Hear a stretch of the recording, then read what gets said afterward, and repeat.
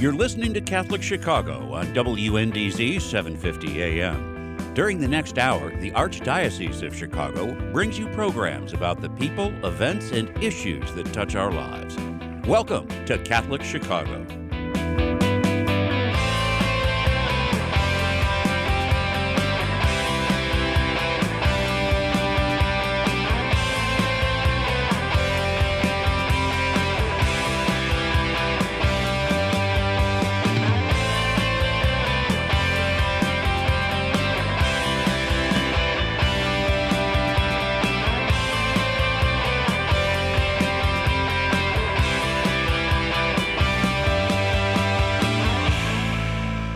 Good morning. Welcome to Catholic Chicago on WNDZ 750 AM. Father Greg Sakowicz, the rector of Holy Name Cathedral in Chicago, co-hosting this morning, backed by popular demand. Mark Teresi, assistant to the rector, which happens to be me, for planning development at Holy Name Cathedral. Mark, how are you today? Good. Good morning. Tough times for you as rector of Holy Name, I would imagine. I think tough times for all of us. It is really... and to have the president yesterday extend the ban till April 30th, and not coming from a governor, but, just for the United States, I think is a great idea. But usually I'm a tremendous optimist, but will it be lifted by April 30th? I pray it will be, but I'm not so sure about that, because it's going to get worse before it gets better. But we have to keep praying. I keep saying, with the grace and help of God, this too shall pass. And we'll get through it. But it doesn't mean... making sacrifices. Boy, this is living out the whole Lenten message now, the journey. I remember when Cardinal George went to Cuba, he came back, seminary board, and he said, the one thing I learned in Cuba is the church is not the buildings. It's the spirit of the folks. Here's the thing. I agree with you. The church doors may be locked, but I always say to our people, you are the church, you are the body of Christ. And we have a guest on the line who will be the first to support that 100%. We have with us the first half of the program, and for really the whole hour, Greg Pierce, publisher of Active Publications, joins us by phone to talk about community organizations in Chicagoland, what they're doing about the pandemic with our members' congregations. Greg, good morning to you. How are you? Good morning to both of you. Good morning, Greg. Yeah, and I know that we were just talking about churches being closed, but I know you have a couple of comments about that, Greg. Well, first of all, Father Greg, I was on, my wife and I participated as much as we could with your Mass at 9 o'clock yesterday from Holy Name Cathedral. And a couple things struck me about it. First is the real lack that I felt was the lack of communion. We couldn't share communion, which is such a wonderful thing in the Catholic tradition. When you think about it, when we all come together, one of the things that happens now is that almost everyone goes up and shares the communion. And we did it spiritually, I know that, but still, it just struck me as the thing that we lost by not being able to be together. The other thing that struck me was the nature. You talked a little bit about the church as not being a building, and I agree with that, but it's also that the church is an institution. And that's what I'd like to talk a little bit about today in terms of what we're doing with community organizing here in Illinois, because institutions are critical. People.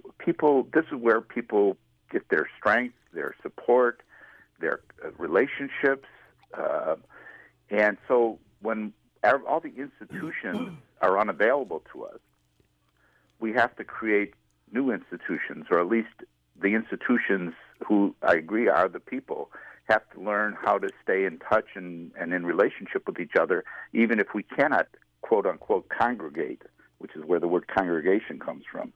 Yes. So as you know, I work with 4 community organizations in Illinois. The United Power for Action and Justice, which is in Cook County, but we also have organizations DuPage United, Lake County United, and the Fox River Valley Initiative. So we have 4 institutions that are... Now, are they all connected, Greg? Are those all connected? They're connected. I am the supervisor of all 4 of them, and they are all connected with a national group called the Industrial Areas Foundation, which has been around about 80 years. And one of the things the Industrial Areas Foundation has always done is work. We don't allow individuals to join our organizations. And some people say, well, why wouldn't you do that? Because what we try to do is organize the institutions themselves, because that's where the people are.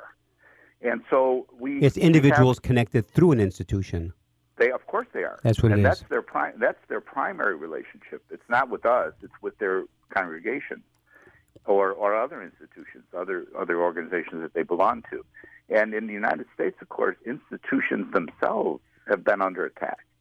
And we have people dropping out of bowling leagues. We have people not going to church. We have people going. Lots of people have lost that sense of institution. And so what we have in Illinois is just about 100 institutions in those 4 counties total.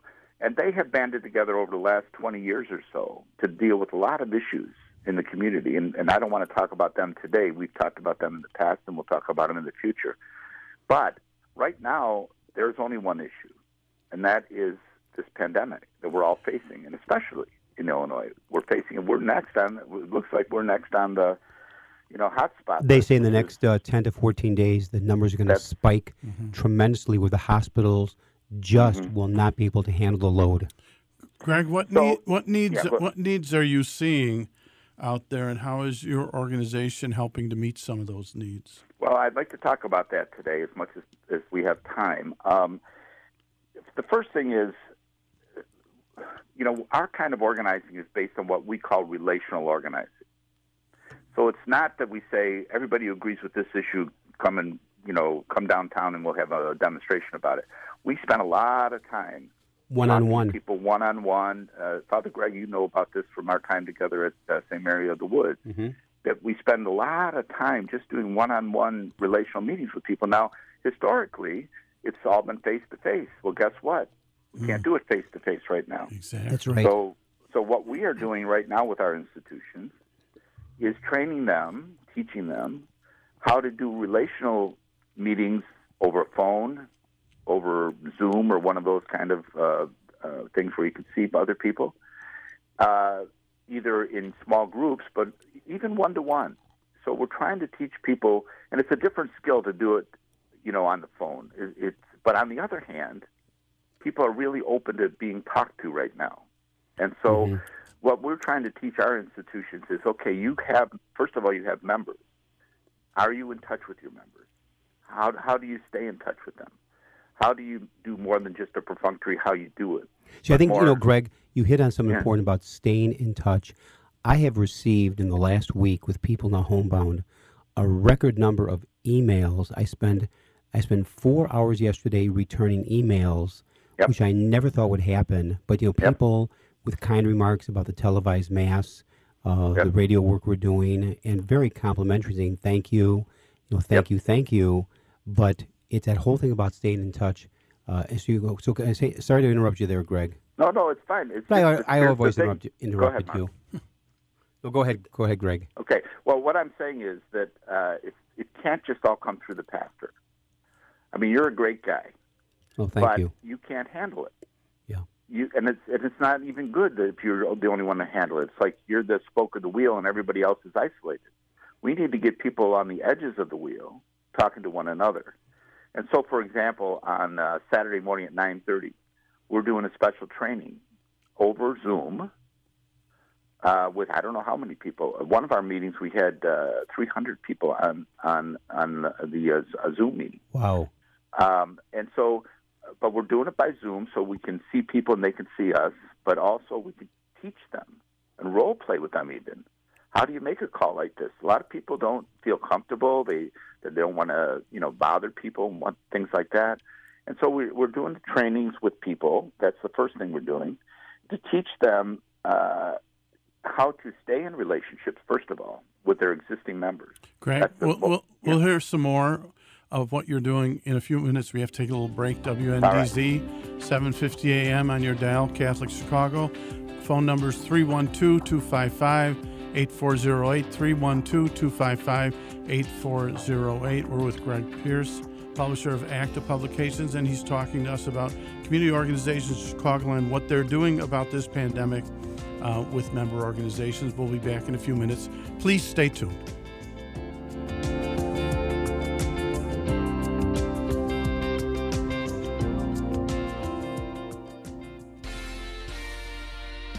Have you checked out Chicago Catholic lately? Either in print or online, Chicago Catholic has informative and stimulating content, including news from the Archdiocese, beautiful photographs, and a thoughtful column by our publisher, Cardinal Blaise Cupich. Editor Joyce DeRiga tells us about our current edition of Chicago Catholic. We cover all the latest guidelines and directives from the Archdiocese in regards to COVID-19. St. Barnabas School in Beverly raises funds for pediatric cancer research in honor of an alum who lost his life to the disease. And we have a feature on hospital chaplains and how they bring comfort to the sick and their families. Subscribe now. Go to chicagocatholic.com or call 312-534-7777. Like us on Facebook. Follow us on Twitter. Chicago Catholic, a fresh approach to Catholic news.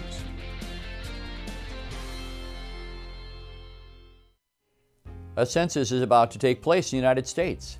It only occurs every 10 years, and it's extremely important that we all participate. Hello, I'm Cardinal Blaise Cupich, here to tell you that I recently signed a proclamation of support for this nationwide initiative. I signed the proclamation because I know how critical the census is to our future. The census numbers determine political representation and the allocation of billions of dollars of federal, state, and local funds. Underserved neighborhoods especially need accurate counts so they can receive their fair share of improvements in infrastructure and services. Please respond to the 2020 census questionnaires. This is for citizens and non-citizens alike. All information is totally confidential and will not be shared with other government agencies. We all benefit from an accurate census count. Thank you for participating, and may God bless you and your families. When Catholic Charities started in 1917, veterans were among our first clients. That work continues today. Each year, more than 20,000 veterans turn to Catholic Charities for support through a variety of services and programs. We provide vets in need with food, shelter, counseling, and more. Our job training program includes job readiness training, resume writing, mock interviews, and job placement guidance. Our supportive services for veteran families offer additional assistance as vets work to become as self-sufficient as possible. With gratitude, our veteran programs are based on the belief that as veterans faithfully served our nation, it is our privilege to serve them. To learn more about our veteran services, call 312-655-7700 or go to CatholicCharities.net. That's 312-655-7700 or CatholicCharities.net.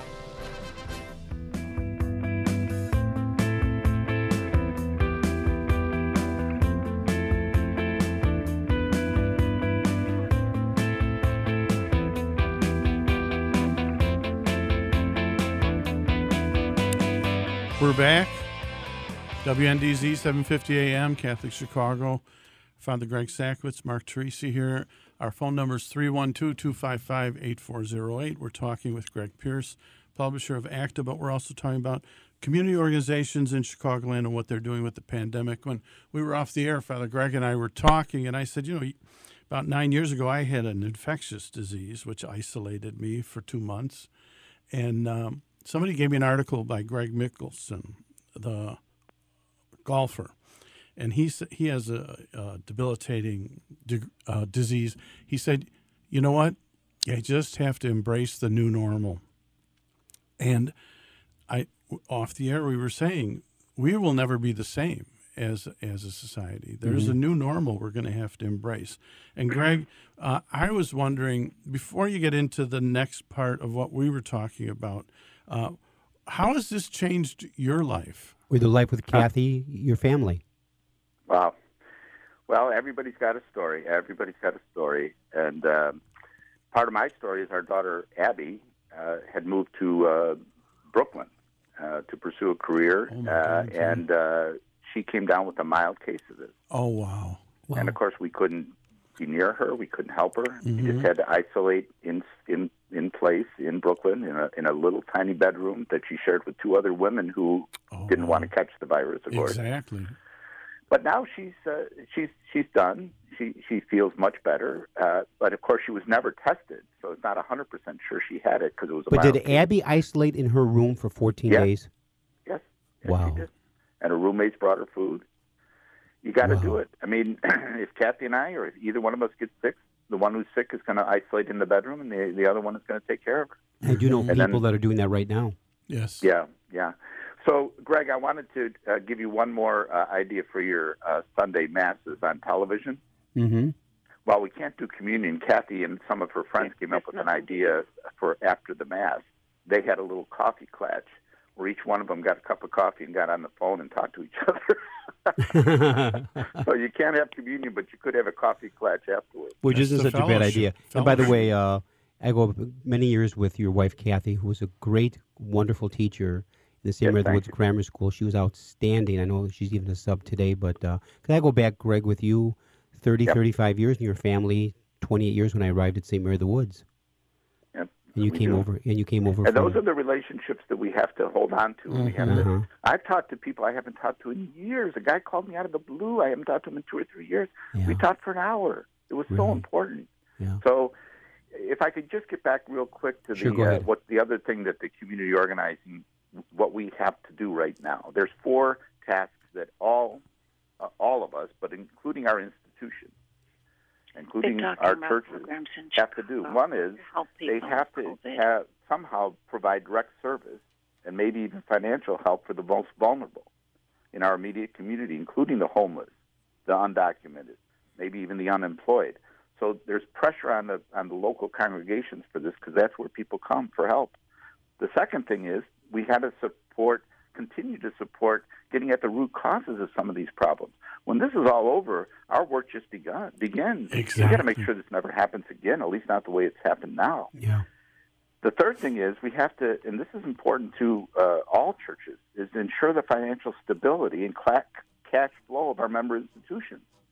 Yeah. So we've got to figure out ways that people can give online, help them learn how to do that. And we also have to look at ways of lowering our expenses as congregations. And so we're organizing a thing in Illinois called the Community Purchasing Alliance. It's part of a national organization where churches and other groups can purchase, a lot of different services by joining together and having a larger pool from which they can negotiate. So we're working on that. And then the final thing is we also have to figure out ways that our congregations and churches can creatively and effectively support, encourage, and recognize those on the front lines of fighting the virus. Those people need our help as well. So those are the 4 things that we're focusing on right now. We're trying to raise some money to do that. The money will go through the congregations to do those 4 things. Now, what I find, Greg, very interesting is that the things you just mentioned in light of the pandemic, we have moved into uncharted waters. So we're not dealing with parameters or points of reference that we can go to. This is all new. This is Mark all said new. It's a new. What did you call it, Mark? A new normal. Yeah, it's a new normal. We're not going to go back to the way things used to be. No, we can't. I read a good article that says, will we ever shake hands again? I think we'll be a little bit leery about hugging and things that we took for granted in terms of that human touch. And like I was talking to Mark off the air, you notice I've been walking down the street, very little, but to get out, and people certainly keeping social distancing, but they don't even want to look at you and say hi. You know what Kathy and I do? What? We do that, and we make sure we're the first ones to say hi. Yeah. Mm-hmm. And when you're the first one to say hi, you get a 90% return. If you're waiting for them to be the first ones, you don't. And so part of our job maybe as Catholics, we ought to be the people that say hi first. Exactly. We're going to take a little break. WNDZ 750 AM, Catholic Chicago. 312-255-8408. 312-255-8408. When we come back, I'd like to discuss a little bit about some of Father John Boyven at the Holy Name Cathedral. I saw him this morning. I said, "How's it going, John?" He said, there are still those needs, Catholic Charities. I'm there 2 days a week, dinners. Let's talk about some of the needs that are real and consistent, even past this pandemic. So we'll be back in a few minutes. Please stay tuned.